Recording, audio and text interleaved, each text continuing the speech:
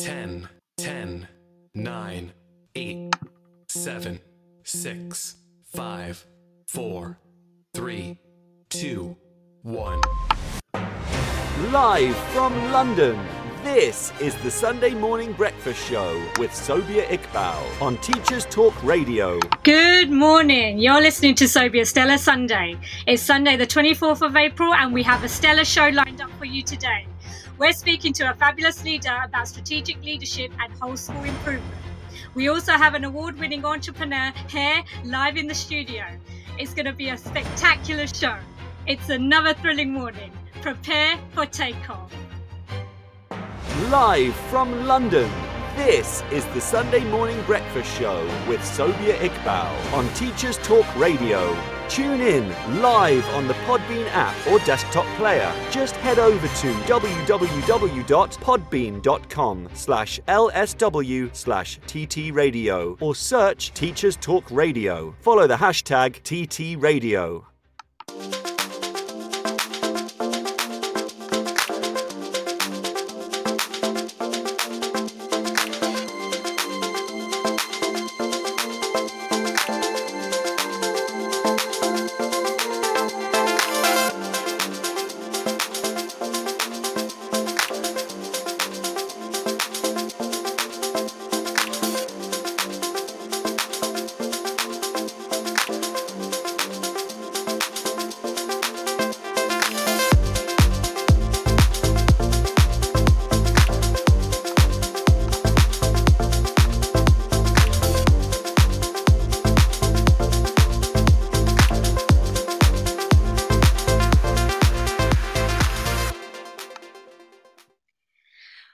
Good morning.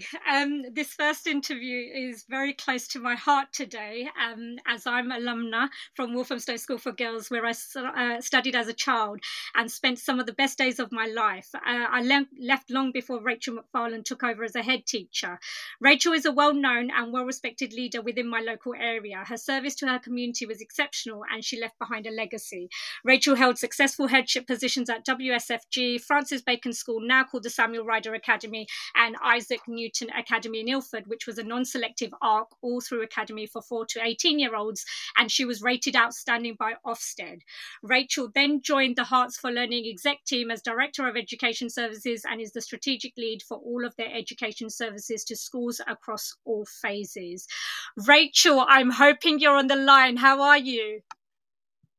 Morning, Sobia. I'm here. It's so nice to join you. Thank you so much for inviting me. Oh no, I'm so glad that you're here. It's been a really thrilling morning this morning already. I've spoken to another guest who's coming on later and I'm really excited for the show today. Rachel, can you explain your background and what you do for our listeners? Yes, of course. Well, you've sort of summarised it. I've been a teacher for about 35 years now. Almost all of my teaching has happened in London, a lot of it in East London, including obviously my 7 years at Walthamstow School for Girls. And I suppose now I'd say after 16 years of headship, I'd call myself an education leader. That sounds a bit grand, doesn't it? But I'm not a school leader anymore. But I have the most wonderful job as Director of Education Services at Hearts for Learning, where I lead and work with and am daily inspired by a team of about 100 advisors and consultants who work across schools and settings in Hertfordshire, which, as you know, is a large authority, and beyond. Right through from PVIs and nursery schools to primary schools, secondary schools, special schools. And we support school leaders and classroom practitioners with school improvement, helping them to make sure the education they give to their children is the best possible education. Now, Rachel, I'm not surprised because that's quite a CV. You are actually a phenomenal leader at Walthamstow School for Girls. When I speak to alumni, everyone has nothing but good things to say about you, and that ranges from staff, students, parents, the local community. That kind of leadership is rare. What were your priorities and what was important for you when you were in that role? Oh, that's really kind of you. I think I would describe myself, as Steve Mumby would call it, as an imperfect leader. I think probably all leaders have a degree of imperfection, and I'm sure that I did. What I would say is that Walthamstow School for Girls, if there was any school that it was easy to be a strong leader in, it was probably that school. As you know, Sobia, it's a really special school. And when I joined it, one of the things that attracted me to the position was that it was such a strong school with such a sort of happy ethos. It had amazing staff, really skilled and stable staff, many of whom have been there for many a year. And I loved the fact that it was a school that was 100% committed to empowering women, with the most wonderful motto. Do you remember the motto, "Neglect not the gift that is in thee"? Of course I do, Rachel. Yeah. It's advertised everywhere. And that really sort of sums up, I think, what everyone was about at Walthamstow School for Girls. But when I went there, I realised that although the outcomes in the school were the best, I think, at the time of all the Waltham Forest secondary schools, I could see that they could be better. And there were too many learners who weren't thriving and were leaving school not necessarily with the grades or qualifications that were going to make it easy for them to be successful and thrive in later life. And I can remember at my interview saying that I recognised that the school was a really strong school, but that I thought that it could be even better. And I kind of developed the mantra, you don't have to be sick to get better. So the sorts of things that I really focused on with the staff in those years at Walthamstow, one of them was around building students' learning power. And I've been working quite closely with Guy Claxton and others who are interested in the sort of building learning power movement. And although there were some girls at the school who I could see were really strong, independent learners, there weren't enough of them who were like that. So we worked, a core group of us, a sort of working group, worked with the staff and the students on building their independence, their resilience, their sort of generic lifelong learning skills so that they'd be good communicators, good collaborators, good critical thinkers.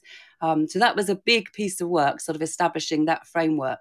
And I'm really proud that it still exists today, sort of 18 years later. Those values and those dispositions and habits of mind are still being sort of prioritised at the school. They're now called the Green Values, which I think is lovely because you know that Walthamstow Girls was known sort of affectionately as the Green School after the uniform. So that was a big thing. Yeah, I mean, one of the things that I'm interested about is obviously as a new leader, you were going into an established school because, like you said, Walthamstow School for Girls was actually very well known in the community. It was an outstanding school.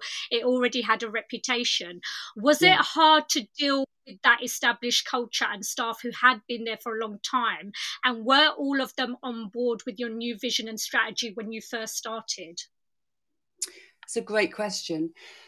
I took over the headship at quite a difficult time for the school because the previous head teacher had been very ill and had eventually passed away. And she had been absent from the school probably for approaching nearly 2 years by the time that I took up position. So in some ways, I think I was really fortunate because I think the school was naturally looking for some leadership. And I can remember thinking that it was a school that was so strong, but was slightly sort of frayed around the edges at the time that I joined. When I went to look around the school before my interview, I'll never forget this. It was a lunchtime, and one of the staff took me on a tour around the school. And as we sort of went down corridors, and we could see that there were lots of children kind of in the classrooms, at lunchtime. I can remember this member of staff knocking on the doors of classrooms and sort of opening the door really gingerly and saying, "Is it okay if we come in?" And inside would be, lots of girls playing music, doing each other's hair. There was quite a lot of kind of gold bling jewelry going on. And I remember thinking, this is a bit weird. The staff are asking permission to sort of go into parts of the school. It had a slightly sort of St. Trinian-y feel to it. And there were things that were just a little bit sort of, out of kilter. So I think in a way the staff were quite pleased to have somebody come in and say, okay, this is going to be our direction. These are our non-negotiables. We're going to just tighten up on sort of uniform and jewelry a bit here. And here's the sort of plan for how we might do things a little bit differently. And I think, like in all schools, you have some people who very quickly become converts to your vision and your mission.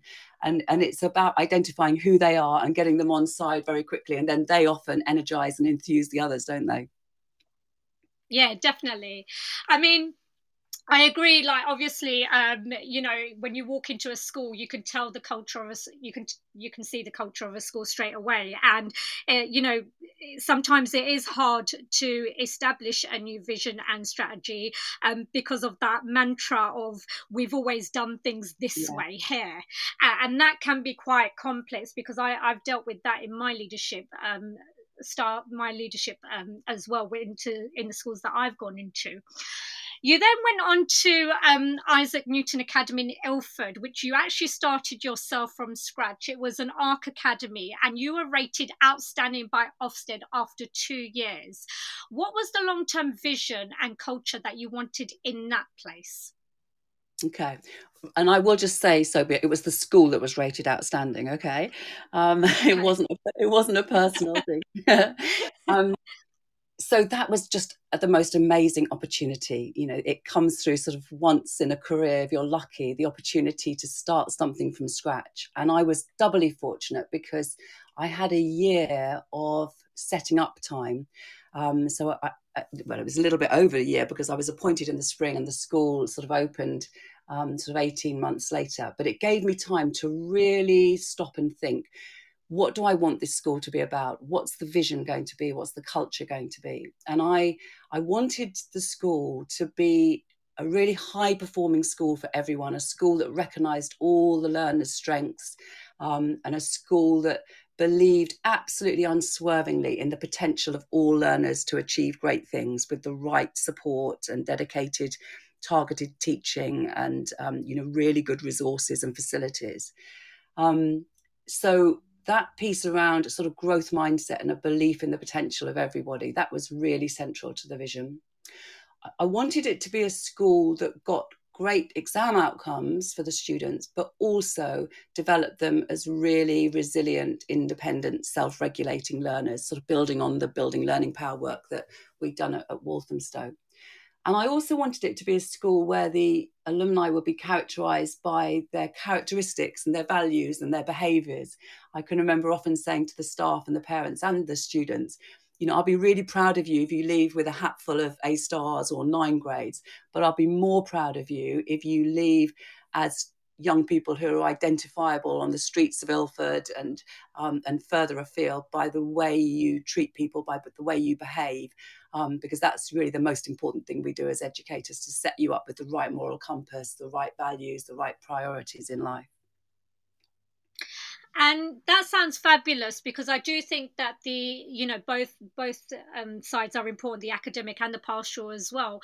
How did you develop the team, and what successes did you have, and did you make any mistakes? Okay, so team building was really important because obviously it is fabulous appointing everybody from scratch, but you've got to make sure that the individuals that you appoint will gel together and work smartly and effectively as a team. And I was really determined that we would have one united staff team. You know how in lots of staff rooms, there's a sort of hierarchical status, you know, with the teaching staff, I suppose the senior leaders at the top, and then the middle leaders, and then the rest of the teaching staff. Yes. And often the staff that aren't teachers can feel a bit like second-class citizens. And then if you're not careful, the students and the pupils start to view them like that as well. And then you get, problems. We thought very hard about language and terminology, and I didn't want to call the staff who were not the teaching staff non-teachers or even support staff. We wanted a term that would give them status, so we called them the operational staff. And we always made sure that whenever we did staff training, everybody was there. You know, we included everybody in our social events, and it was one united staff team. And we did a huge amount of team building activities and communal training and lots of socializing together as well. So that even before the school had opened, in that setup year when we were making appointments, in the summer term when most of the appointments were in position, I can remember we had 2 big staff conferences, one up in London at the ARC offices, followed by a curry somewhere in sort of Holborn. And then for the second one, we took all the staff away to Wellington College. And Anthony Selden, who was then the head of Wellington College, very kindly put us up. And we did all sorts of team building activities and learning and looking at the vision and values and the policies there in those beautiful grounds of that independent school. And I wanted us to be there because it was a school that, because it was, a fee-paying school where families were paying many thousands of pounds a year to send their children, it did customer service and parental relationships really brilliantly. And I wanted to make sure that Isaac Newton, as a state comprehensive school, would be as classy at the sort of relationships with parents and the community as a top fee-paying independent school. And I can remember Anthony Selden was so generous. He led a staff training on the Sunday morning. It was a beautiful morning. The sun was out sort of like today. And we were on their lawns and we did trust building activities, the sorts of things where you fall backwards and your colleagues catch you. And that sort of set the tone for us doing an awful lot of team building, because every year, obviously, we were taking a new cohort of 180 secondary pupils and a new cohort of 90 primary pupils, because it was an all-through school, which meant that we needed about 30 new staff every year as we built the school up to full capacity. And again, I didn't want the founding staff to be in any way separate or feeling superior to the new staff and each successive cohort of staff as they came on. So every year we did a staff residential where we would go away for a night and spend a couple of days doing team planning, but also having fun, doing icebreaker activities, doing team games, rallies, competitions, daft things. And that made the team a really strong team. And sorry, I was just going to ask, do you ever feel that you made any mistakes when it came to hiring at that precise moment when you were in Isaac Newton? Because presumably you're always going to have staff coming in, and sometimes after staff have come into a school, you realise that they're not really aligned to your vision or not the kind of staff member that you wanted. Yeah, and it's really important, obviously, when you've only got a few staff, because anybody who is sort of swimming against the tide is potentially going to have quite a big impact, because they might be, the first year, one of just 30 staff, say. I was really conscious about that, Sobia, and I often think I was fortunate to have that job, having already had 2 headships. I don't know how I would have coped setting up a new school if it was my first headship. And I know some people do that, but I think setting up a new school is a really hard thing to do, to get right, because you're constantly having to think a couple of years ahead of, what you need to be planning for now that's going to unravel in a couple of years. And I was fortunate because I'd done a lot of hiring of staff. I made sure that I was in on every single staff interview and appointment. And we were quite canny. We asked particular questions to really tease out whether the people that we were interviewing were fully aligned to our vision and values. So we would have our sort of staff expectation policy printed out on the table in the interview room, and we'd ask candidates to read it and reflect on it and ask us any questions about it.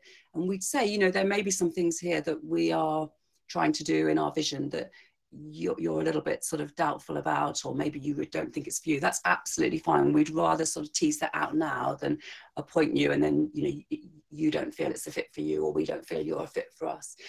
But even having made all of those sort of, belt and braces sort of measures, there were occasions when staff appointments didn't work out. And sometimes that was just teething issues that through sort of really open and candid conversation we could work through.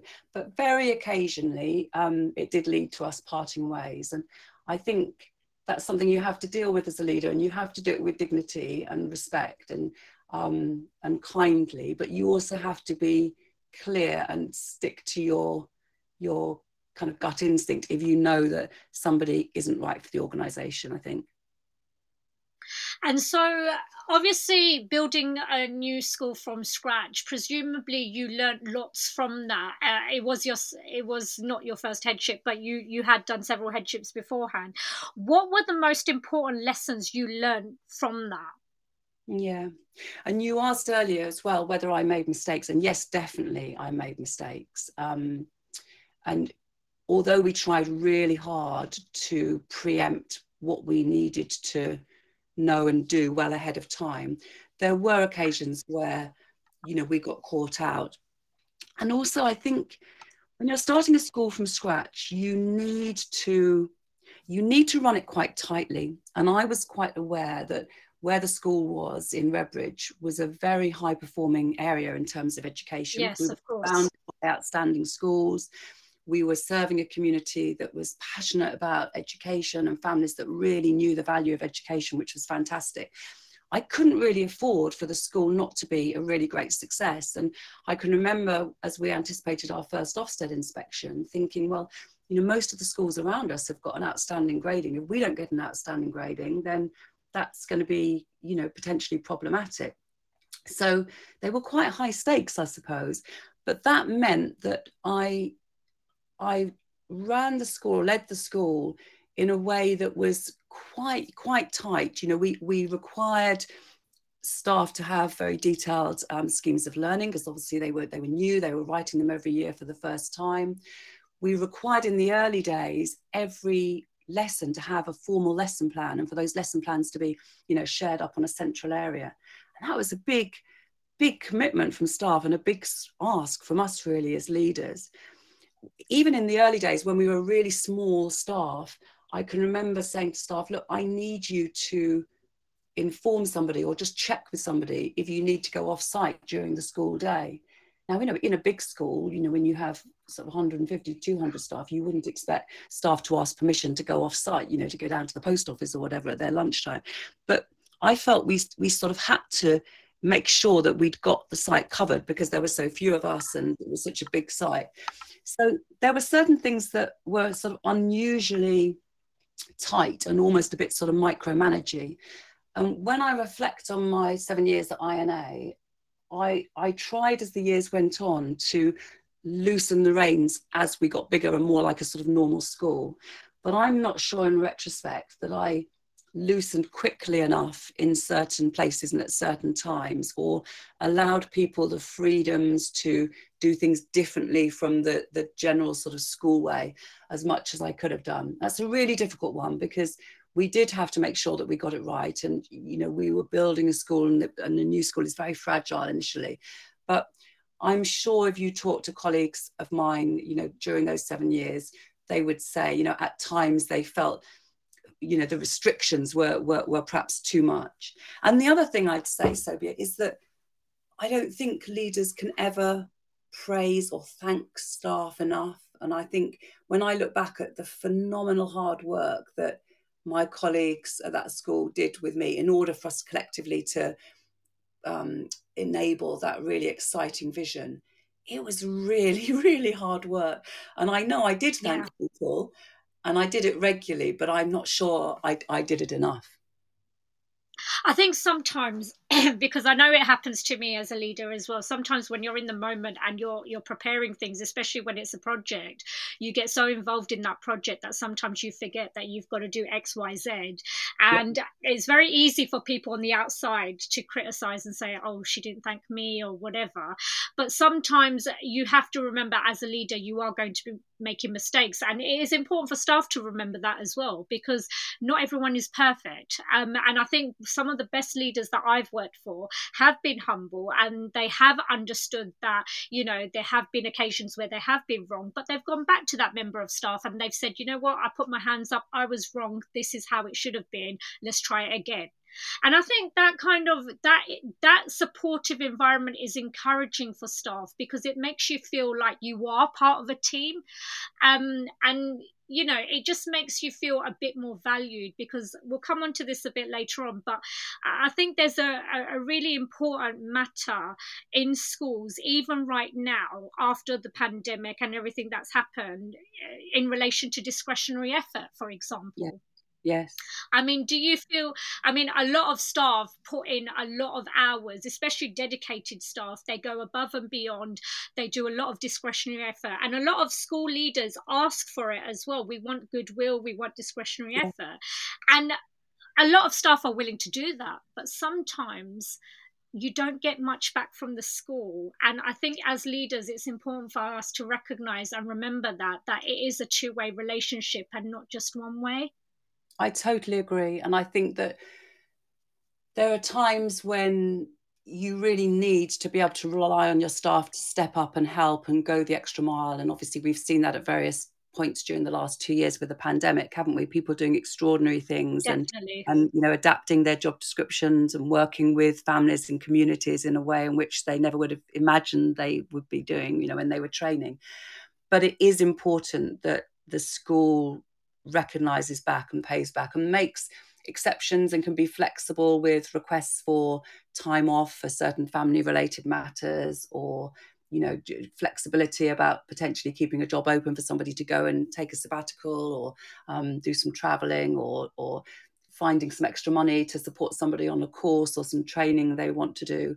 And I totally agree with what you were saying, Sobia, about showing yourself as a human who's vulnerable and makes mistakes. And one of the lovely things that staff were great at doing at Isaac Newton Academy and Walthamstow Girls was showing their human side to the students. I'm a great believer in that, talking really openly in assemblies, in lessons, just informally around the school about the things that you're working on as a learner yourself. And, we're all learners, and we're all imperfect in terms of, our toolkit and resources of learning. And we used to, at Isaac Newton, have little cards that we put on our office or classroom doors telling the students what we were working at, trying to get better at, so that the students knew that we were working on our learning power and our learning skills as well. And I think that's great.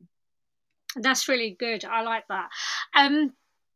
As a leader then, how did you support your staff to eliminate barriers for learning? So let's talk about detailed teaching and learning. How do you ensure that all staff are committed to high performance and influence the ones who aren't when it comes to teaching and learning? Yeah. So that's something that I've been interested in for years and years, how you create that sort of culture of high performance, because there are some schools that do it really, really well. And year after year, you look at their outcomes and, they're not necessarily schools in advantaged areas. They're not serving catchments with, high prior attaining profiles necessarily, but they just create the environment in which everybody can thrive. And that was what we worked really hard on doing at Walthamstow and at Isaac Newton. And I think the first thing is you have to make that vision a really compelling, exciting vision, so that it's so sort of infectious that nobody could possibly want to resist it if they are in their right mind. And I think it was Martin Luther King who said, you sing your dream into existence.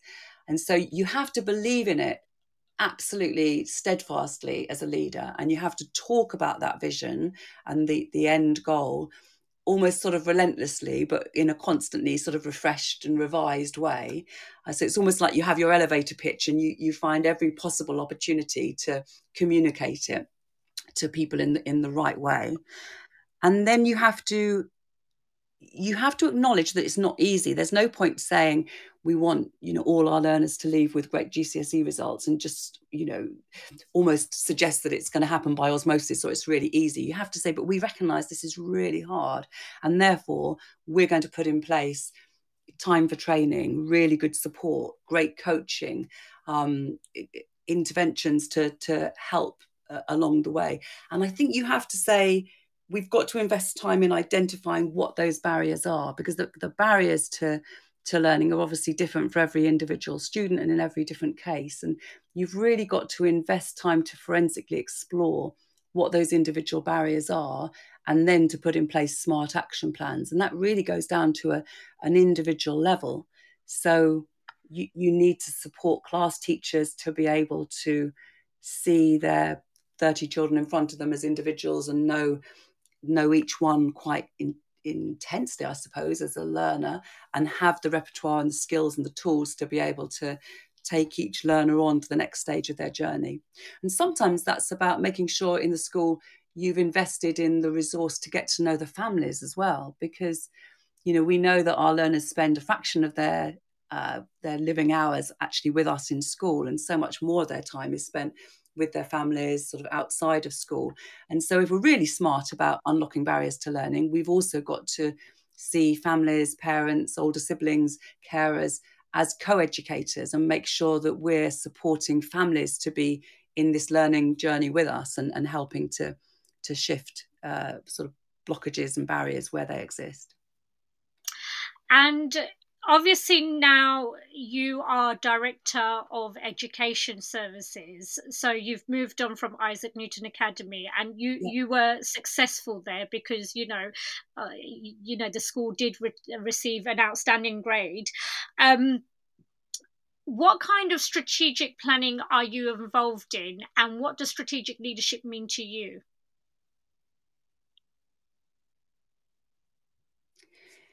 So it's slightly different, but it's in many ways very similar. So I suppose my team are all about designing training and consultancy and products that will help school teachers and school leaders with their school improvement priorities. And so we have to be really nimble and adaptable to current needs and current contexts. And obviously the last couple of years have been a classic example of that. So when schools closed for many learners during the lockdown periods, we had to completely rethink the way that we provided support because, we weren't going into schools and doing face-to-face consultancy for significant periods of those COVID sort of 2 years. But what schools really wanted then was support around constructing risk assessments and model letters, for communicating with parents and help with digital learning and all the sort of, immediate priorities that sprung up there. With the sort of changing and evolving landscape in terms of MATs and SATs and maintained schools, we've been working over the last few years to make sure that we've got really bespoke and appropriate school improvement services for MATs to support, say, MATs that are large enough to have a central education team themselves, so that we're supporting with sort of train the trainer models rather than necessarily going into individual schools if it's supporting a MAT. And then, every time the inspection framework changes, again, we need to amend and adapt our services and our provision to make sure that we're supporting with the priorities in the new framework. So we've been doing an awful lot of work supporting schools with their curriculum sequencing and planning and, the 3 I's. In the last sort of 6-8 months, we've done quite a lot of work on developing resources and training around harmful sexual behaviour, after the sexual abuse report from last May. So it's similar in a way. It's just on a larger scale, I suppose, in terms of working with large numbers of schools. Yeah, I mean, when I'm talking to other leaders within my context, or even when I'm training myself, this question comes up a lot: what is strategic leadership? And one of the things that I always say is that it's the ability to visualize, plan, and lead, and obviously making the best out of the resources that you've got. Because at the end of the day, you have a strategy to execute, and you need to be able to execute it efficiently and successfully. And part of that is working with the curriculum, and you're bringing essentially a vision to life. So how did you develop your strategic thinking skills, and especially for women, how should women be showing up strategically in the workplace? Yeah, 2 great questions. I think when I look back, I've been really fortunate to have worked with and therefore to have learnt from some really strong strategic thinkers. And some of them have been head teachers in schools that I've worked in, but some of them have been staff who've held perhaps more junior positions, but they're just great strategists. And then I've prioritised doing further study. So I did an MA in education management, which really helped me in my early years as a teacher to think strategically. The MPQH helped me. And when I was a head in London, I did quite a lot of work with London Challenge and then the London Leadership Strategy. And I did some great training as a consultant leader, which helped my thinking and improved my practice. And then I suppose I've just always tried to make time to read. And I've learnt loads from reading books by education leaders, but also by leaders outside of the world of education. And hearing great leaders speak at conferences and events. And of course, in my current role, I spend quite a lot of time planning and organising conferences, but that means that I get this wonderful, rich array of free CPD, sort of barely a week goes by when I'm not being inspired by listening to somebody.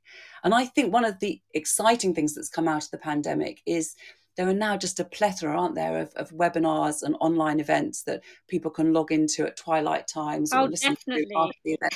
But, if you want to learn about strategic leadership, there's just a wealth of places you can go. Yeah. In terms of women as strategic leaders and what's out there to inspire women, I mean, I think that when I compare now to sort of 35 years ago when I first came into the profession, I think there are far more strong women leaders who provide inspiration to women. But there are still areas, and we mustn't sort of forget this, where education leadership is still really dominated by men. I was talking to a female head teacher friend of mine recently who said in her London borough, she's the only female secondary head. Wow. That sort of staggered me, but I don't think it's perhaps as uncommon as we might think. And I think it's essential that women in education who are interested in becoming leaders, they have to believe in themselves, and therefore they have to make sure that they've got strong women who are around them acting as champions. I would advise women to ensure that they have a coach and to ensure that they talk to their line manager about their aspirations and their career plans, and make sure that they've got somebody who's helping them with that journey. And then to explore women into leadership courses and conferences, and some of the EDI fora that are out there that are so great. And I think really importantly too, to make sure that they're calling out any sexism or misogyny that they experience or they witness or they see. And there are some great books around how to do that. I really like the book that came out last year by Kim Scott called Just Work, which talks about the language to use and the strategies to use to call out sexism in the workplace. But there are lots of others too. I think, when I'm looking at my own leadership journey, I'm thinking, I agree with everything that you've said, because I've had to take those actions as well. And there's lots of listeners who are my friends and who are female leaders who are also listening as well. Being able to think strategically, having a vision is really important, because obviously when I'm looking at my department, I have to think 3 to 5 years ahead what I'm bringing into my department, what my communication skills have to be really, really good to make sure that my staff understand clearly what I'm asking them to do, making sure that strategic planning is in place. One of the things that I feel that I do enjoy doing is looking at systems in schools, because I think it's really important, and I think women need to be very, very vocal, but in a strategic way, to make it clear that there's a system that's perhaps not working effectively in school. Maybe get together with a working party and try and see if you can solve that problem for the senior leadership team. Making sure that you've got strategic agility, so your long-term vision is translated into daily objectives. Emotional intelligence, being able to deal with different people in different ways, because not everyone's the same, and then obviously being able to execute and being transparent and having integrity. I think one of the things that I've found very disruptive and in some cases disheartening in some contexts that I've worked in previously is when leaders aren't clear. And they think their communication is clear, but it hasn't been. And I think there's this really fabulous quote from Brené Brown, and actually my leadership coach says this all the time as well, that being clear is kind. If your staff don't know what you're trying to get towards or how you're going to get there, they're not going to be able to do the things that you're asking them of. So I think for me, I've kind of learned how to deal with certain people. And I think one of the things, and I don't know if you'll agree with me on, Rachel, you could probably perhaps correct me if I'm wrong. When you're thinking strategically, you're not only thinking about the present, but you're also, in a sense, thinking about the future as well. And sometimes it can get difficult to predict the future. And when I'm thinking 3 to 5 years ahead, I have to really evaluate every single year what I was able to do, what I wasn't able to do. and, you know, have a risk management in place and maybe challenge what's actually happening in the school as well Yeah, at times. I totally agree with you. I think, you know, you talked about why all those kind of component parts or facets of strategic behavior, and it's so complex, isn't it? I totally Yeah. agree that when you're thinking strategically, you've got to be in the present, but also in the future. And I also think you have to be a little bit in the past too, because you have to constantly go back and evaluate whether the initiatives and the actions you put in place had the desired impact and resulted in the things that you expected they would. So you're operating in all three time domains, I think, aren't you? Yeah. And in terms of when you were leading and when you were like thinking about streamlining processes to boost strategic productivity and innovation, um, what kind of things did you think about when you were putting together your strategic plans for school improvement, and how did you ensure it was executed properly? So I think we made sure that we were constantly, whatever we were planning, and however far in the future it was, and however clearly determined that future was, or however precarious it was because of, you know, external factors, we always came back to our vision and our values, and we had a sort of core mission statement that we would test everything against, and we would say, you know, is this going to help us to ultimately achieve our vision, take us in the direction that we've said is really important? And for us, it was the three things about developing um, uh, knowledge, learning power, and character. And so anything we were planning, we wanted to test that it was going to improve students' knowledge, improve their learning power, and make them sort of better people. And we tried to, I suppose, say no to certain things that we felt weren't going to take us in that direction, and then make sure that other initiatives were going to lead us in that way as smoothly and clearly as possible. Um, but it is hard, as you say, because sometimes you have a sense of where you want to go, but you know that there are going to be unknown variables sort of hitting you from left, right, and centre along the journey. There was a study, Rachel, and yeah, those unknown variables can be quite hard because you have to learn from them. And that's what makes leadership, I guess, when you learn from the setbacks that you've had and then carry on moving forward after having learned from them. There was a study of senior executives, and this was from PwC.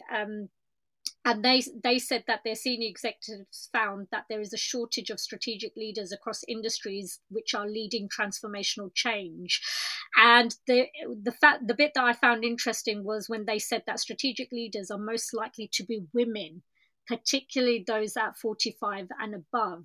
And I found that quite interesting, that even though women are are able to think strategically, we're not able to get into those top senior roles as easily. Yeah.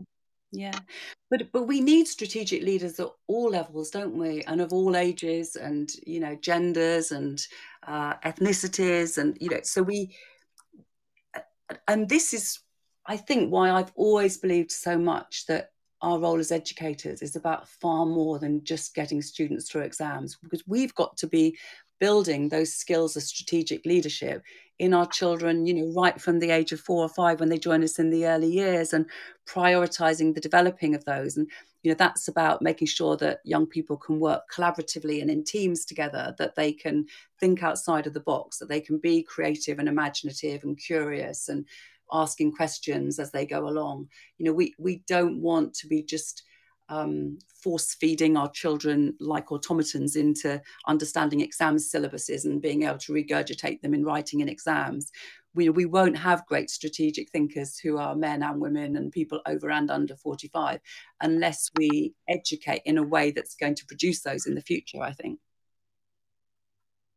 And one of the things that I wanted to really know about is, when you're thinking strategically about everyone who's working in the school, what about other stakeholders like the governing body? How do you ensure that they were all, you know, agreed to your vision and your outline of how you wanted to run the school? Well, I think it has to be a collective vision. I mean, they've got to be involved. every step of the way. So it isn't a case of you decide as a leader with your staff or your senior leadership team on what the vision is going to be, and then you sell it to the governors. I think it has to be co-created if it's going to be really owned by everybody. And I can remember when Isaac Newton started up, the chair of governors appointed me, and then it was literally for a while just the two of us. We were the only two sort of people connected with the school, and we sat down on numerous occasions and discussed and talked about and sometimes argued about what the vision was going to be. And no kidding, it probably took us 3 months to come up with the one sentence that was our sort of vision strapline, because we poured over every word. And you can imagine, can't you? And so governors and trustees are really fundamentally important, and it's vital, I think, that they feel fully involved, and not just there to approve things or rubber stamp things, because they play such an important role in asking those strategic questions, the sort of killer questions of a head teacher or a leader, that makes them really stop and think about what they're doing and why they're investing effort and energies in certain things. A really strong chair of governors or trust leader is absolutely invaluable to a school leader, however experienced they are or strong they might think they are, I think. Yeah. For those listeners who are interested in strategic leadership, there is a really good diagram, a Pendleton Venn diagram from 2012, which goes through the strategic, operational and interpersonal diagrams, which shows different areas of school leadership that you should be looking at in order to maintain whole school, in order to ensure whole school improvement is good. One of the things that they talk about is setting the direction, making sure you translate strategy into action, aligning people within your organization to your strategy, strategic interventions, so thinking about timing of when you do things and change management, and also thinking about the strategic capabilities of your staff and your organization.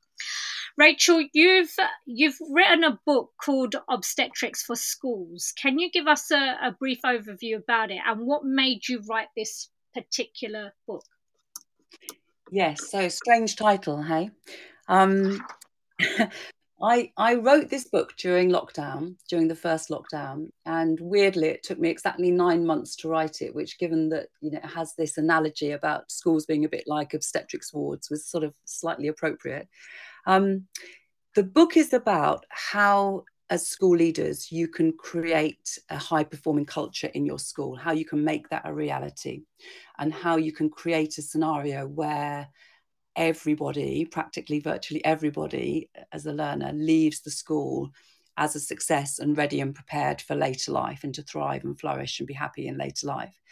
And the reason that I called it Obstetrics for Schools is I got really interested at the beginning of the pandemic in the history of obstetrics and childbirth and safe delivery of infants.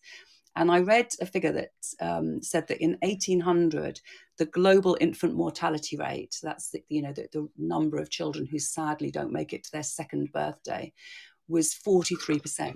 So, back in 1800, nearly half the babies delivered failed either to survive childbirth or to survive into beyond the age of 2. And due to all sorts of improvements in medicine, antiseptics, anesthetics, better pre and postnatal care, better health and diet, better training of doctors and medics, etc., that came right down to, in 2015, just 0.4% in the UK. So we know, sadly, tragically, there are, the few occasional exceptions, but virtually now, all children make it to their second birthday, thankfully.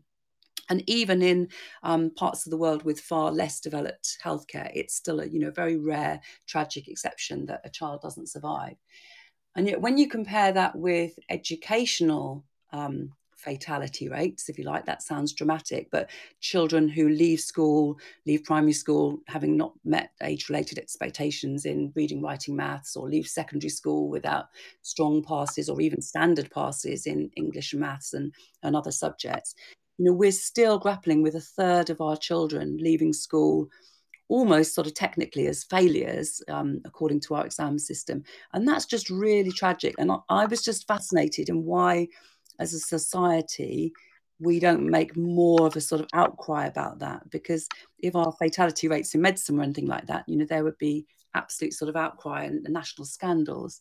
So the book is about how the schools that do manage to really reduce education fatalities to an absolute minimum, how they do it. And so I take a chapter at a time, a different feature in each chapter. So there's a chapter around great teaching and learning, a chapter around training, a chapter around developing metacognition, one around developing great relationships with students and parents, one around making transitions from primary school to secondary school and other points in your education journey much smoother.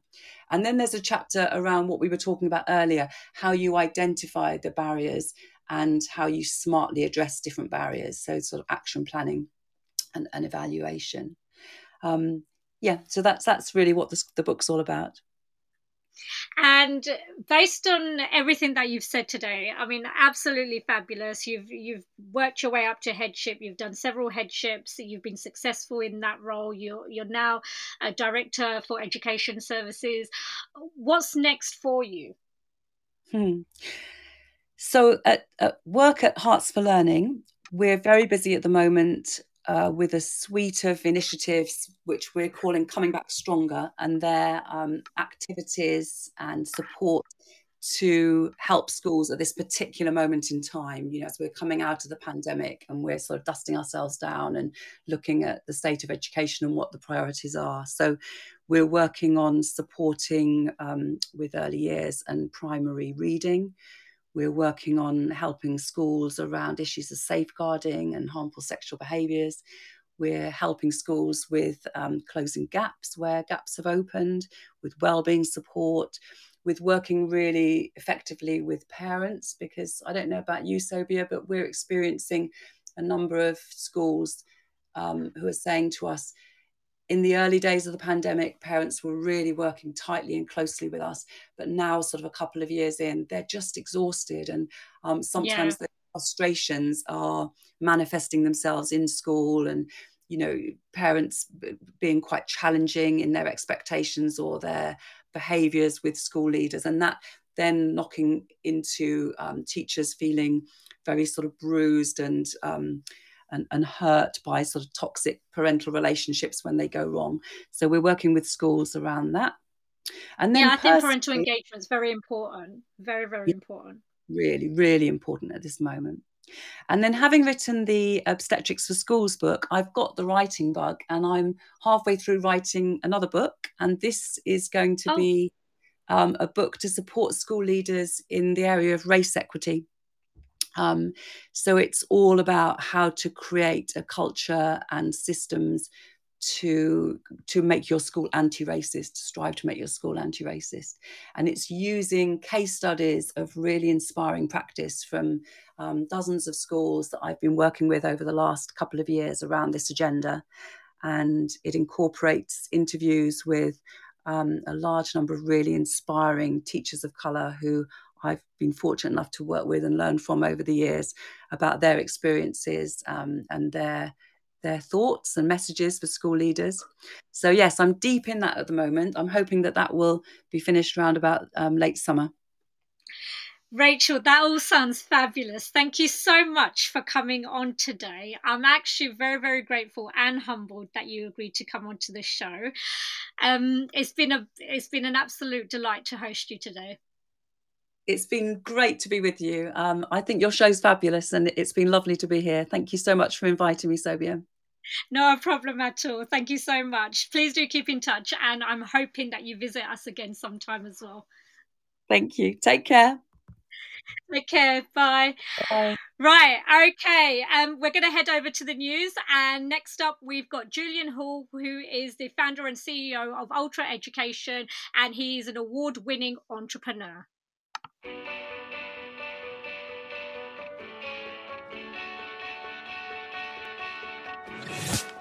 This episode of Teachers Talk Radio has been made possible with support from Witherslack Group, the UK's leading provider of SEN education and care. They're here to support you too through an ever-growing offer of free resources, including webinars, podcasts, articles, and events aimed at supporting teaching professionals like you. Visit their website at www.witherslackgroup.co.uk to find out more. Imagine a world where you were free to focus on sparking curiosity in your students and giving them access to the awe and wonder of learning. A world where you were supported to deliver a truly personalised education to help all your learners achieve their potential. No need to imagine it, because that's exactly what the Oxford Smart Curriculum Service delivers. Seamlessly integrating curriculum, resources, assessment, next steps and professional development, every component of Oxford Smart is connected and working to provide you with a uniquely coherent and responsive service that empowers you and your students with transformational effect. The Oxford Smart Curriculum Service. When everything connects, anything is possible. Introducing Bulb. With evidence-based learning at the forefront of education, let Bulb digital portfolios help reshape your educational practice. Bulb helps teachers teach and learners learn. Bulb is an easy-to-use, fully accessible digital platform that captures students' digital learning assets in one place, allowing them to evidence their learning and reflect on their growth. Our dedicated team of education specialists are on hand to ensure that Bulb fits seamlessly into all of your teaching practices. Come take a look and get a free account at bulbapp.com. If you're listening to this, then we know we share one thing in common: a passion for the type of outstanding education that every child deserves. That's what makes us the leading provider of specialist education and care. We need people like you to help us achieve even more. With us, you'll be given all the resources and support you need, offered a clear path to career progression, and be rewarded with some of the best salaries and benefits the industry has to offer. We are Witherslack Group. If you'd like to find out more, we'd love to hear from you. Visit www.witherslackgroup.co.uk/careers and be part of our future. This is Teachers Talk Radio, and this is Teachers Talk Radio News with Joe Fox.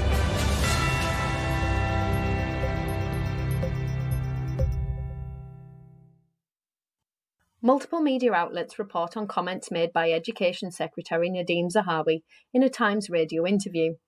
In the interview, Mr Zahawi dismissed calls to ban smacking of children by parents in England. In Wales, following the introduction of the Children, Abolition of Defence of Reasonable Punishment Act, parents who tap a toddler on the behind risk arrest and a criminal record. Children's Commissioner Rachel de Souza expressed admiration for the ban in Wales and stated she would be supportive if the government in England decided to do the same. In response to Dame Rachel's comments, Mr Zahawi told Times Radio, "My very strong view is that actually we have got to trust parents on this, and parents being able to discipline their children is something that they should be entitled to do." He went on to outline how his wife had occasionally disciplined their 9-year-old daughter with a light smack on the arm. While some groups have come out in support of what they call the Education Secretary's common sense approach, others have condemned his comments as out of touch. Earlier this week, Mr Zahawi also sparked discussion following comments reported in The Telegraph, which outlined his views that schools have a duty to inform parents if their child identifies as transgender.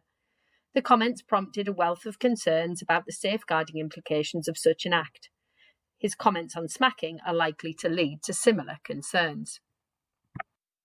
Following last month's publication of the Safeguarding Report on the case of Child Q, a number of local authorities have received Freedom of Information requests for details on strip searches carried out in their area.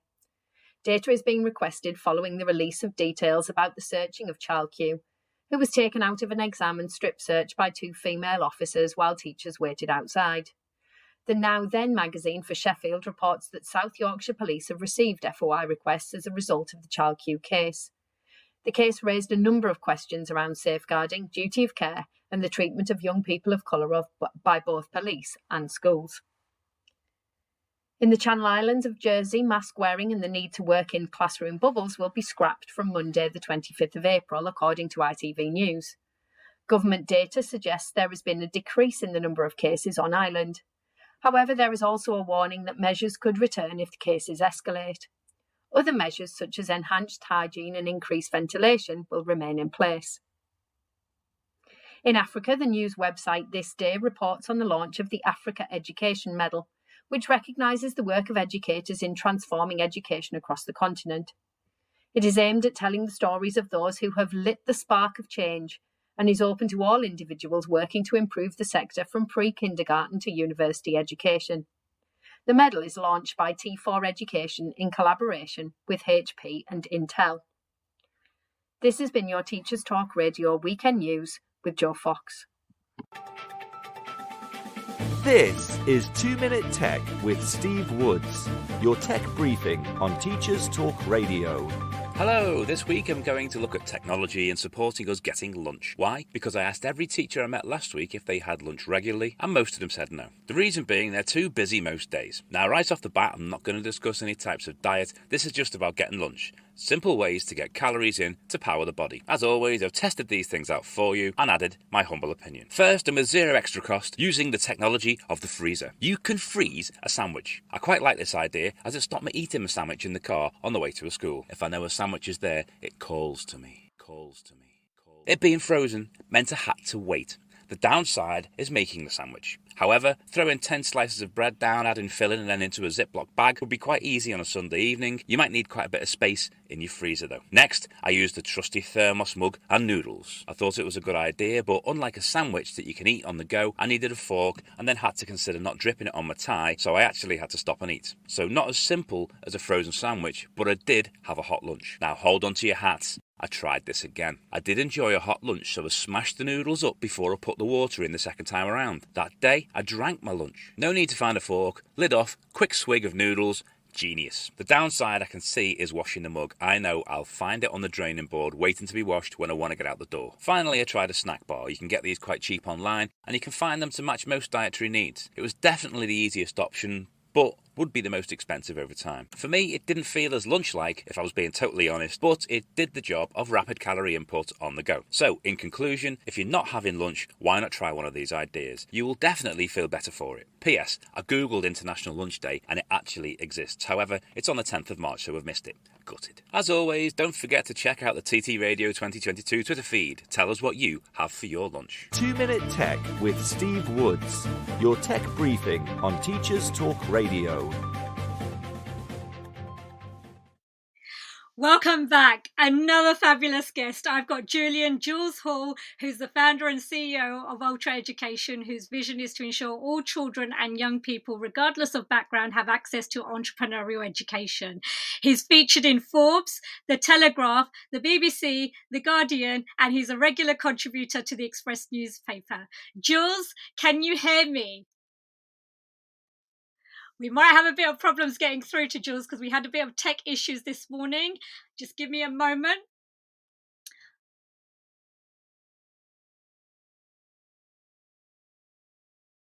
Good morning, Jules. Hi. Hi, how are you? I'm good. Yeah, for some reason my mic isn't working on the app. Don't worry about it. You're live in the studio now. Wonderful. Brilliant. Jules, can you tell everybody what you do and how you got into entrepreneurship?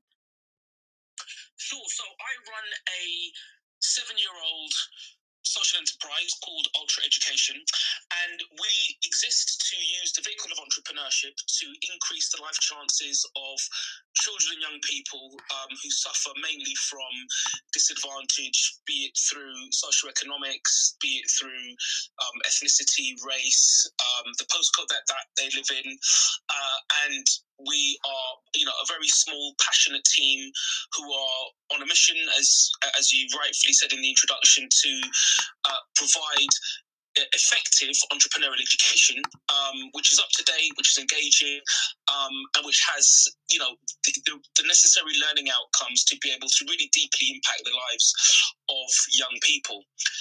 How I got into entrepreneurship, that's a really great question.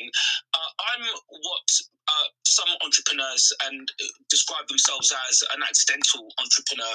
It wasn't written in the cards for me necessarily, but when I was 18 years old, I started my first business, and that gave me the skills in retrospect, to then get into investment banking, which I did for some time. And really what it did was it gave me the skill set and the mindset to be able to navigate my own circumstance. So, as an example, I was born and raised in Brent, which is northwest London, and Boys of Caribbean Heritage, of which I am, are amongst the lowest performing in the entire country. And, lots of work is being done to address that, but it would appear that because of my early experience with entrepreneurship, that I completely broke that statistic. And so, winding back, I kind of look at what entrepreneurship and what entrepreneurial skill sets and mindset did for me, and wanted to reverse engineer that so that it wasn't accidental and that children and young people have ready access to it.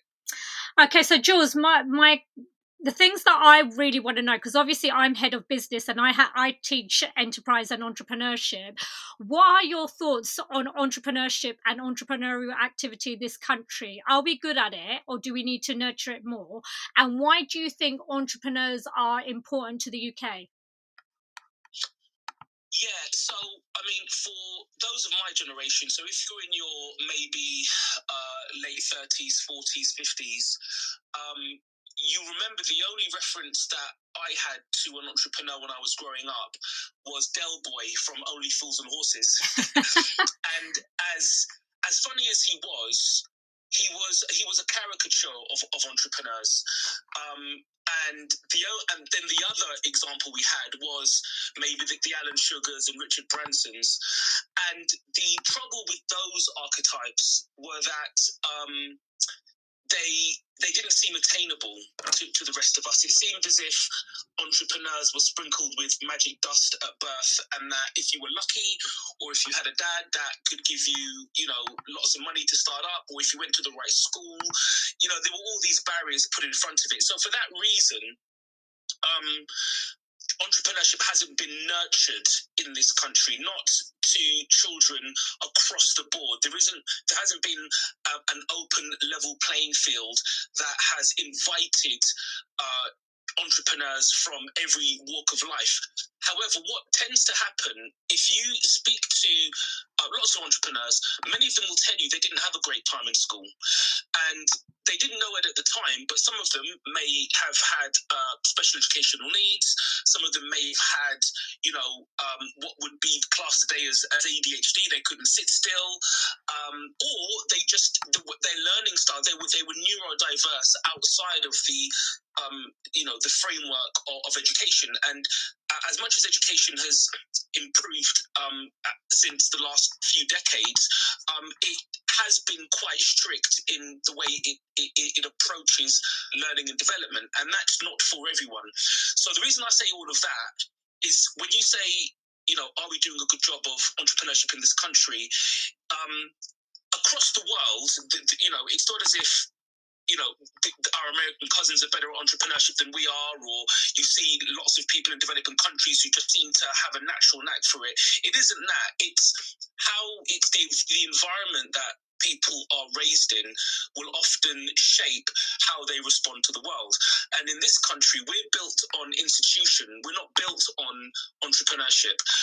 In America, they're built on entrepreneurship. That's just how, their society for the last, X number of decades has been built. So, but if you then think about it, the lifeblood of the British economy is small business, right? And so it's those small businesses who keep the high streets going. It's those small businesses who hire and provide work and training opportunities for people. And it's those small businesses who grow it into big businesses and, do all of that again, but at a larger scale. When you think about innovation, when you think about disrupting and problem solving and coming up with solutions to issues that this country faces, that requires entrepreneurial thinking. It requires a new approach. It requires change makers. It requires visionaries and leaders. And all of those things are wrap the onion of entrepreneurship that we, experience today. And so for that reason, entrepreneurship is extremely important. It isn't just about setting up a business and becoming rich and letting everyone do the work for you. It absolutely has nothing to do with that. Entrepreneurship today is about solving problems for people, for the world, making our environment and the sectors and the places and spaces that we live and work in better, and using new solutions to solve new problems, not using old solutions to solve new problems, which is a lot of what's been happening. And so Jules, sorry to interrupt you there. A couple of things. I was reading the report about the Global Entrepreneurship Monitor, and this is a worldwide organization that does write about entrepreneurship quite regularly. And it actually said in there that the UK falls across most measures of entrepreneurial activity, and this was written in 2020. And the report went on to say that the pandemic spurred more activity, from 7.6 in 2019 to 8.2 in 2020, of more small businesses coming into fruition. And there's a lot of demand from people based on the Great Resignation who do want to start their own businesses to increase their financial wealth. And some people are just thinking about changing their life goals and priorities. Now, if we look at Uber and Airbnb, they opened up during a recession, and a lot of people say no, don't open up a small business during recession, but actually there's greater openness to innovation and market disruption around that time. And I was also reading, and you can correct me if I'm wrong on this, but the government's white paper of levelling up, Mark Hart, who's the professor of small business and entrepreneurship at Aston Business School, and he's also the leader of this GEM UK team, he said that entrepreneurship and entrepreneurial activity is essential to the recovery of the pandemic. Yes, I couldn't agree more. And I think what the pandemic has done is it has accelerated what many entrepreneurs saw as what would be the norm for the future of the country. So pre-pandemic, lots of papers and researchers were pointing towards the gig economy as being on the rise. People who would either online set themselves up as freelance workers, or people who would have, mobile hairdressers or barbers or plumbers, independent service providers who are working on things like Fiverr or TaskRabbit. And we saw this explosion in individuals who are developing their own side hustles, or who are, thinking about doing things differently in their workspace, and seeing how they can take that out and do it bigger. When we were now locked down, what it did was it caused people to have to stop and think about, one, what it is they really want to do, two, the value that they want to add in the world, and three, it pronounced the challenge of how do we make money in this new environment, right? And how do we use technology to be able to do that? And I think lastly, and this is part of the core elements of entrepreneurship, and when we teach this to our kids and young people, it's what problem are you solving? And the pandemic was a huge problem for lots of people, whether you wanted to keep fit, whether you wanted to get your hair cut, whether you wanted to support your mental health and well-being. These were all problems that required immediate solutions. And so you had these amazing people in the country who were spinning up, creating these solutions for all of us. And that's what entrepreneurship did. And so it highlighted that it is possible for the average person who was passionate about a particular problem to come up with a product or service that could serve that issue. But that's not gone away just because of the pandemic. We still have problems day to day. The environment's changing, so new problems are springing up all over the place. And so we absolutely, as a gentleman from Aston University has said, we absolutely do need a real entrepreneurial approach to how we can make society better and how we can experience the world in a much more effective but also enjoyable way. And what do you think are the constraints with regards to entrepreneurial activity? Yeah, so you know, the other thing which happened across, the pandemic was the whole Black Lives Matter movement. And what that highlighted was was inequalities across the board, okay? And so you've got companies like Google and lots of other investment firms who and venture capital angel groups who are now admitting that for decades funding has been disproportionately allocated, and that if you are a minority or a female founder, that you were much less likely to be able to access funding. And we're talking about, very, very low percentages. So that is an absolute barrier. Access to kind of finance, funding and support to be able to scale and make sustainable your ideas. And this could even just be for social entrepreneurs as well. So those who want to access some funding across the board has been an absolute barrier. Another barrier, I think, is in the way in which children and young people are in the way in which adults, whether it's parents or teachers, frame entrepreneurship for them, and whether or not they allow them to believe that entrepreneurship is accessible, right? And so there was a number of experiments which have been done which have looked at the way in which a teacher views the attainment of their group, and if they deem that the group of students that they're working with can do well, then the way in which the teacher responds to that group it differs from the way in which a teacher would respond to a group that they didn't think was going to do well, right? So if you think that your students can be entrepreneurs, then you will enable them. If you don't think they can, then you won't. And we've seen this time and time again, and this isn't just for teachers, this is for parents as well. So this is what we call this an enabling environment, right? So when I often hear from people that young people, that children and teens don't have passions or aspirations, it's not true.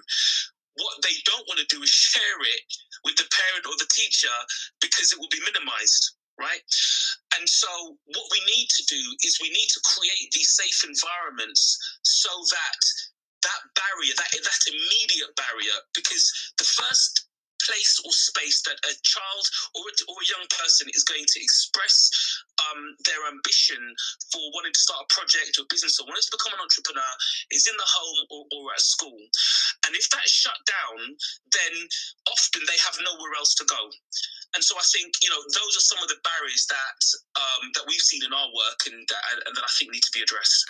And I think that kind of moves me nicely on to other barriers. I mean, you've mentioned a lot of them, but I think when you're reading the government's white paper on levelling up, one of the key things that did come out of there, is about environment. And one of the things that they've said is that the UK is concentrated in entrepreneurship within London. So a lot of us in London very good at entrepreneurship, up against Tel Aviv and Silicon Valley. So London is the hotbed for entrepreneurship.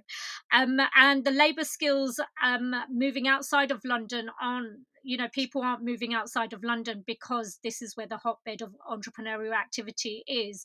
And I think, obviously, Jules, correct me if I'm wrong, most businesses, fail within the first 5 years if they're not led or organized properly, and they struggle with scaling up. And I think those kind of skills you don't really learn at school as such. I have seen, however, Jules, lots of organizations in higher education who are now offering entrepreneurial degrees. So these are specific degrees in entrepreneurship. For example, UCL have got a UCL Entrepreneurs Network, which I go to regularly and I attend. And there are phenomenal things happening in higher education. What's your take on schools, and what more can be done? Great question, and I've sat around this for a number of years now. And before we started Ultra, and teaching entrepreneurship to kids at primary school, I would go into universities and work with their students in higher education. The thing is, though, is if I said to you that isn't it great that we're teaching maths at higher education, and that it would be nice if we did it for kids? I mean, people's minds would blow, right? Or if I said, oh well, we're starting to teach science, there's lots of science degrees, and there's only a few at primary school, then you'd think, well, why aren't we teaching it to kids, right, at primary school? Because you can't. How can you effectively learn a topic at degree level when you've not experienced it before, right? And I just want us to sit with that for a moment. And the reason why we say it, the reason why we're okay saying it about entrepreneurship is because we don't take it seriously as a subject. So entrepreneurship seems to be a thing, but I don't think across the board it's taken, or it's not so much as that it's not taken seriously. I don't think it's understood well enough by enough people for it to be regarded as a subject as opposed to an experience, right? So in higher education, there's lots of kind of more experiential work and enterprise related subjects which you don't find in school, right? Except that entrepreneurship and entrepreneurial mindset on an entrepreneurial skill set runs through anything. So even if you take maths or if you take history, right, you and I know that there are lots of educators who have taken an entrepreneurial spin to those subjects, and they've created companies, right, who very famous history related education companies, very famous maths related education companies, but that's because there was an entrepreneurial thread that ran through it. So I'm saying that to say that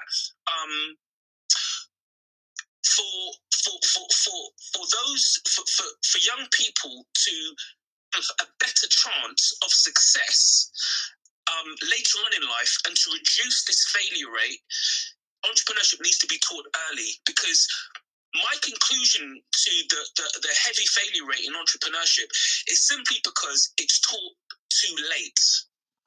So, of course, 9 out of 10 businesses are going to fail, or 9 out of 10 entrepreneurs are going to fail, because the idea of entrepreneurship is introduced essentially in adult life, right? So, what chances are you going to have at a particular skill set or subject or experience if you've never learned it before? And if you're now expected, essentially as a grown-up, to get your head around this very wide and diverse dynamic idea. Okay, so Jules, I'm going to throw a few debates out to you. Probably the reason why schools don't do it, because obviously we've got different schools of thought and thinking within the profession. So we've got the traditional thinkers, and then we've got the progressive who actually believe in entrepreneurial. And we've also got another debate where some teachers and educators don't believe in creating a workforce. They believe in teaching students for learning. There's obviously all these conflicts happening within the education sector. How do we resolve this? Because another conflict that we have is that there's a massive complaint from employers that, who are not, employers are complaining about skills, but essentially they're not training their staff either. These are all massive, massive problems within the whole system, right? Yeah, no, and it's a really interesting debate. And if you think about it, if you look at the traditional view of education, the reason education existed, hundreds of years ago, was to create workers. It was to create factory workers, right? That was the funnel, right? Was to create people who had enough skills to go on to execute low level work. That's what it was for, right? And this is the reason why we have summer holidays. It was because of a farming cycle and for crops. That whole thing. So when we say about traditional, right, you've got to think, well, we're not in a traditional. Society's moved on a lot, and a lot of the manual labor, a lot of the heavy lifting that was necessary in in an environment which required machinery and engineering, a lot of that's been replaced through automation. So there's a lot of tasks, there's a lot of jobs which we don't need to train people for anymore, right? So we don't need to train people for repetitive tasks anymore. Machines are doing that, and they'll continue to do that going forward. We need to train students to think and to apply thinking and to solve problems and to be more creative, because we know that those are the things that machines don't do well, okay? So the progressive argument all it's doing is it's just trying to fit into what's happening in the workforce today. And employers are absolutely right. The trouble is, you can take someone. All right, as an example, you can take a student who has a degree in computer science, but struggles to apply tech-related problem-solving skills within a working environment, right? So the trouble that employers are having is saying that the gap between what students are learning in school and what they need to apply in the workplace, that gap is really, really wide.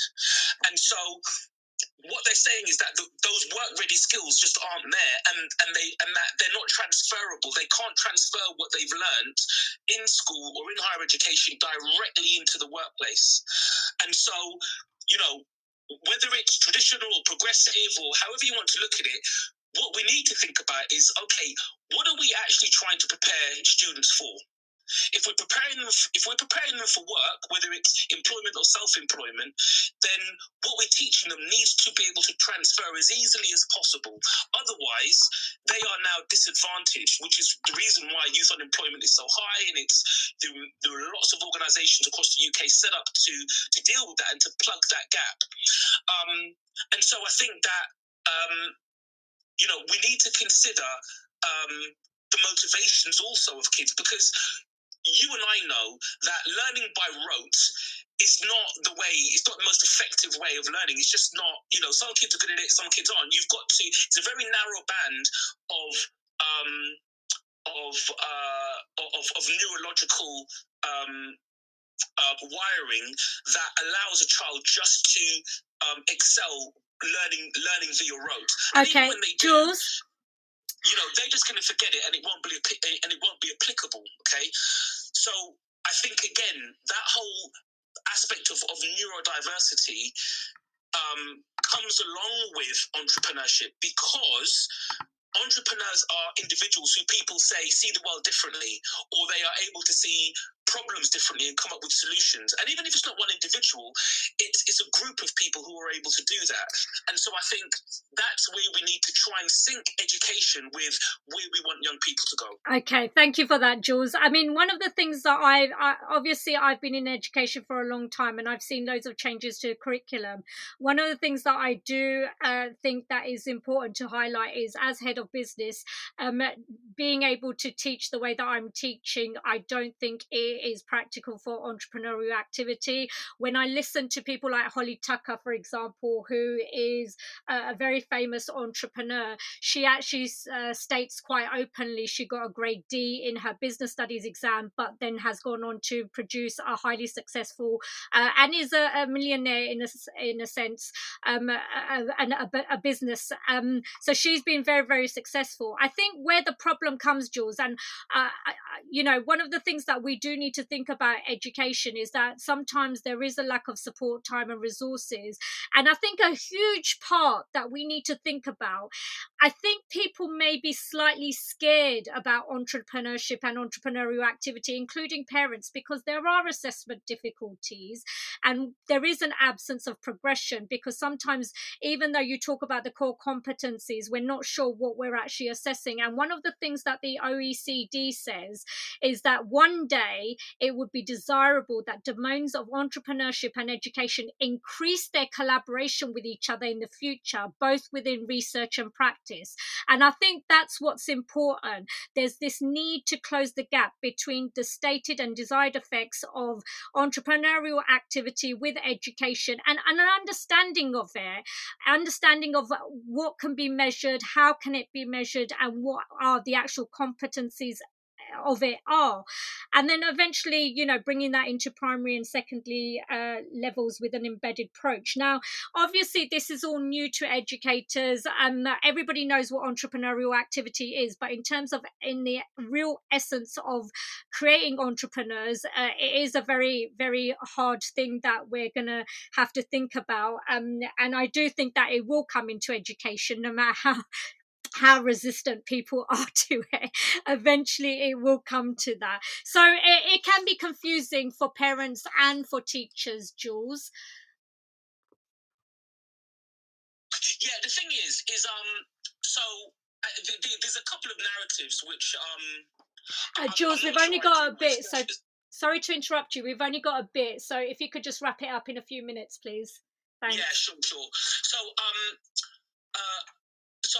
the idea of entrepreneurship and education isn't new. It's been, it's been bandied around for quite some time. I think probably the issue is that entrepreneurs and educators should work more closely together, because I think if academics are trying to work this out in a little bit of a silo, I know they get entrepreneurs to dive in and out every now and again, but I think entrepreneurs and educators need to work really closely together to be able to solve this. Because as you say, what is it you're assessing? How do you know what progression looks like? All of this kind of stuff is really important, but I don't think that it can be determined within just an academic bubble. I do think that entrepreneurs need to work really closely with educators to get us closer to what could be an effective entrepreneurial curriculum. Jules, thank you so much for an enlightening conversation and bringing us entrepreneurship and enterprise to the forefront. It makes me really think about what I'm going to be teaching my students, because like I said, the curriculum is very narrow right now, and I do need to think about that. And obviously, like you said, hopefully one day in the future we can start thinking about different assessment strategies and competencies, and thinking about how we can actually produce more entrepreneurs, because that is the future and that is the way industry is heading as well. And despite the fact that there are educators that say we're not creating a workforce, I do think it is very naive to think that we're not creating a workforce, but that is my personal opinion. Jules, thank you very much. Thank you, Sabia. Have a great day. And you. Keep in touch. Bye-bye. Right, okay. Brilliant guests for today. Exam season is looming. We've got lots of revision to do. I've got loads of revision classes, and I know that students are feeling really anxious right now, which is understandable, as well as staff, based on the things that have been happening with the pandemic and everything. Next up, we've got Khalil. We've also got a new host, Prof MFL. I'm sorry, I don't know your full name. And we've also got Christopher Vowles this evening. All fabulous hosts, all brilliant topics which are being delivered on Teachers Talk Radio. Thank you very much for turning up today, and I will see you in 2 weeks' time. You've been listening to Teachers Talk Radio. Tune in live and listen back at ttradio.org. We look forward to hearing from you next time on Teachers Talk Radio.